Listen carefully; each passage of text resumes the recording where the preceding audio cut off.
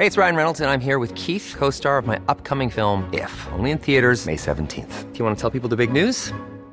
All right, I'll do it. Sign up now and you'll get unlimited for $15 a month and 6 months of Paramount Plus Essential Plan on us. MintMobile.com/switch. Upfront payment of $45 equivalent to $15 per month. Unlimited over 40 gigabytes per month. Face lower speeds. Videos at 480p. Active Mint customers by 531.24 get 6 months of Paramount Plus Essential Plan. Auto renews after 6 months. Offer ends May 31st, 2024. Separate Paramount Plus registration required. Terms and conditions apply if rated PG.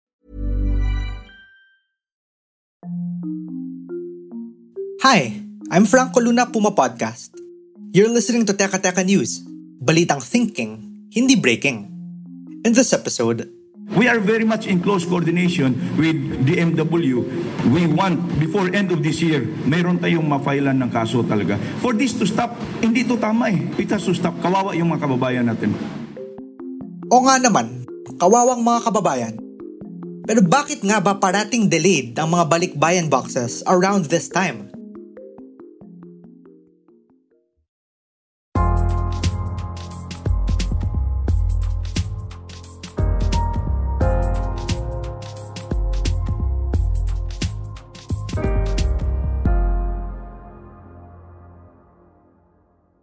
Inabot na sila ng 8 months. Yung iba po kasi hanggang April pa, hindi pa nila pinapadala.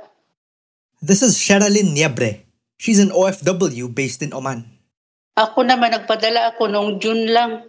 Kasi nga sa kapabayaan ng pagbayad ng custom remittance, yun ang problema nila. Pick up sila ng pick up, tapos hindi pala nila pinapapadala sa pamilya namin. Yung iba na nabulok na kasi nung Ramadan pa nila kinuha, hanggang ngayon hindi pa pinapadala sa pamilya namin. Sherilyn is one of at least 40 OFWs filing a complaint against Kabayan Cargo and Forwarding Services, which is among the many shipping companies in hot water with the Bureau of Customs. May mga grocery kasi po yung napapadala doon, mga delata, mga noodle. Kung pwede nga, kailangan talaga yun kasi yung iba po gamit yun sa bahay. Mga damit, puro mga bago.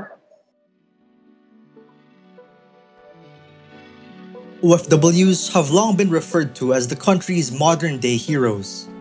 Money sent by Filipinos abroad accounts for at least 1/10 of the nation's gross domestic product.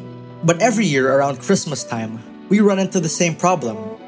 Many of the balikbayan boxes they send home for their loved ones don't make it there on time. Or worse, don't make it at all.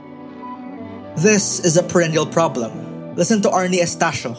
He's a former OFW leader who was based in Saudi Arabia from the 1990s to the mid-2010s. Yung first time ko talaga was in 94. It was Christmas time. Usually ganito yan eh. Mga ganitong araw yon. People were expecting me to send a batch of balikbayan boxes. Even if air freight ko na, I have a box of about may 25 kilos, 25 kilos of chocolates.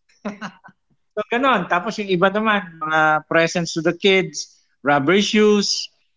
So I tried it. I lost 1 box. Nawalang box yung may chocolates. Tapos yung box nang umabot, bukas. So apparently bukas at saka naman nabawasan yung contents. And buti lang walang appliances. Hindi na ako nagpadala after that incident, hindi na ako nagpadala ng kahit anong alam ko pag-iinteresan o mawawala. It's the same story every year. The lucky ones get their balikbayan boxes after months of waiting, only to find their packages spoiled, looted, or destroyed. That is, if they ever get them at all. As early as October this year, the Bureau of Customs already said it found thousands of balikbayan boxes in warehouses in Manila and Bulacan that have remained unclaimed for several months. So they decided to deliver them on their own. The Bureau promised that the over 8,000 unpaid and abandoned balikbayan boxes of overseas Filipino workers will be delivered in time for the holiday season. Here's Bureau of Customs Commissioner Yogi Filemon Ruiz. What we have identified yung modus nila is that these consolidators, they receive the shipments in the host country, in the origin country, kung saan yung mga kababayan natin na gustong magpadala dito sa Pilipinas. And in turn, they receive the fee as part of the payment for them para may padala yung mga balikbayan boxes. But what they do, they just receive the boxes, receive the fee, send the boxes here to the Philippines, without sending the necessary amount for the customs duties and taxes. And that will result in these boxes, hindi siya ma-process. It will become abandoned. So, yun ang nangyayari. Commissioner Ruiz says the BOC and the DTI are eyeing a Balikbayan Box one-stop shop to make processing easier for the families of OFWs. He also ordered the BOC to stop opening each box and instead use X-rays to inspect them as they come in. Our utmost concern is the welfare of our OFWs and their families. This is why we have instructed our team and allocated resources to deliver the boxes directly to recipients. I would like to reiterate that the Bureau of Customs will not collect any fee for the delivery of Balikbayan boxes. The Bureau of Customs announces that all abandoned packages shipped by Island Kabayan Express Cargo and all Win Balikbayan Cargo may now also be directly delivered to the recipient upon request.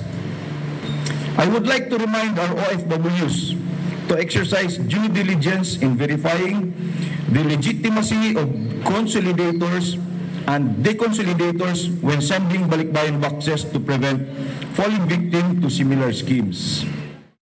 The DTI also now has a list of accredited freight forwarders and middlemen that it will recommend to OFWs. And there's talk of blacklisting the shippers that leave customers' boxes in limbo. But wait, how about processing the boxes at customs faster in the first place?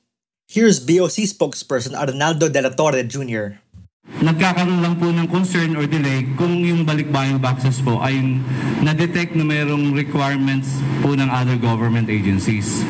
So, kaya amin pong pinababatid sa ating mga kababayan na dapat yung mga requirements po ng other government agencies, like kung ito po ay mga foodstuff, kung ito po ay may mga kasamang gamot or subject po ng regulatory requirements ng other government agencies, let's ensure po na pasok po siya dun sa quantity na iniaalaw po para sa kanila. Kaya po normally yun ang nagiging delay. But yung process ng Bureau of Customs po, pare-pareho po yan. De La Torre also urged OFWs whose boxes were not delivered to take legal action against the consolidators. But the bigger story is that outside of better coordination with government bodies, the government just hasn't been able to keep shipping companies in line. It also doesn't help that the BOC has historically been one of the most corrupt agencies in government. Which means for the time being, OFWs are left stressing over whether their carefully curated boxes of pasalubong will make it to their families in time. Here's Sherilyn Niebre, the OFW in Oman, again. Ang gusto lang namin pong mangyari, ipadala yung mga bagahe namin po kasi yun ang kailangan ng pamilya namin. Bahala na po yung custom kung ipa-blacklist nila yun. Ang importante po na maibigay nila yung mga pinadala namin kasi pinaghirapan po namin yun at hindi basta-basta lang yung... Alam nyo naman po ang trabaho sa ibang bansa kasi magba-birthday sana yung anak ko ditong 16. Kaya hindi umabot, yun. Sabi ko na lang sa anak ko, makarating, yun na lang. And that was today's episode of Teka Teka. Again, I'm Franco Luna. This episode was edited by Presh Capistrano and produced by Kat Ventura. If you like this episode, share it with a friend or two. And of course, don't forget to follow Teka Teka and Puma Podcast wherever you listen. At para sa mga mahilig manood sa YouTube, Puma Podcast na rin po kami doon. Just search Puma Podcast and subscribe to our channel. Thanks for listening.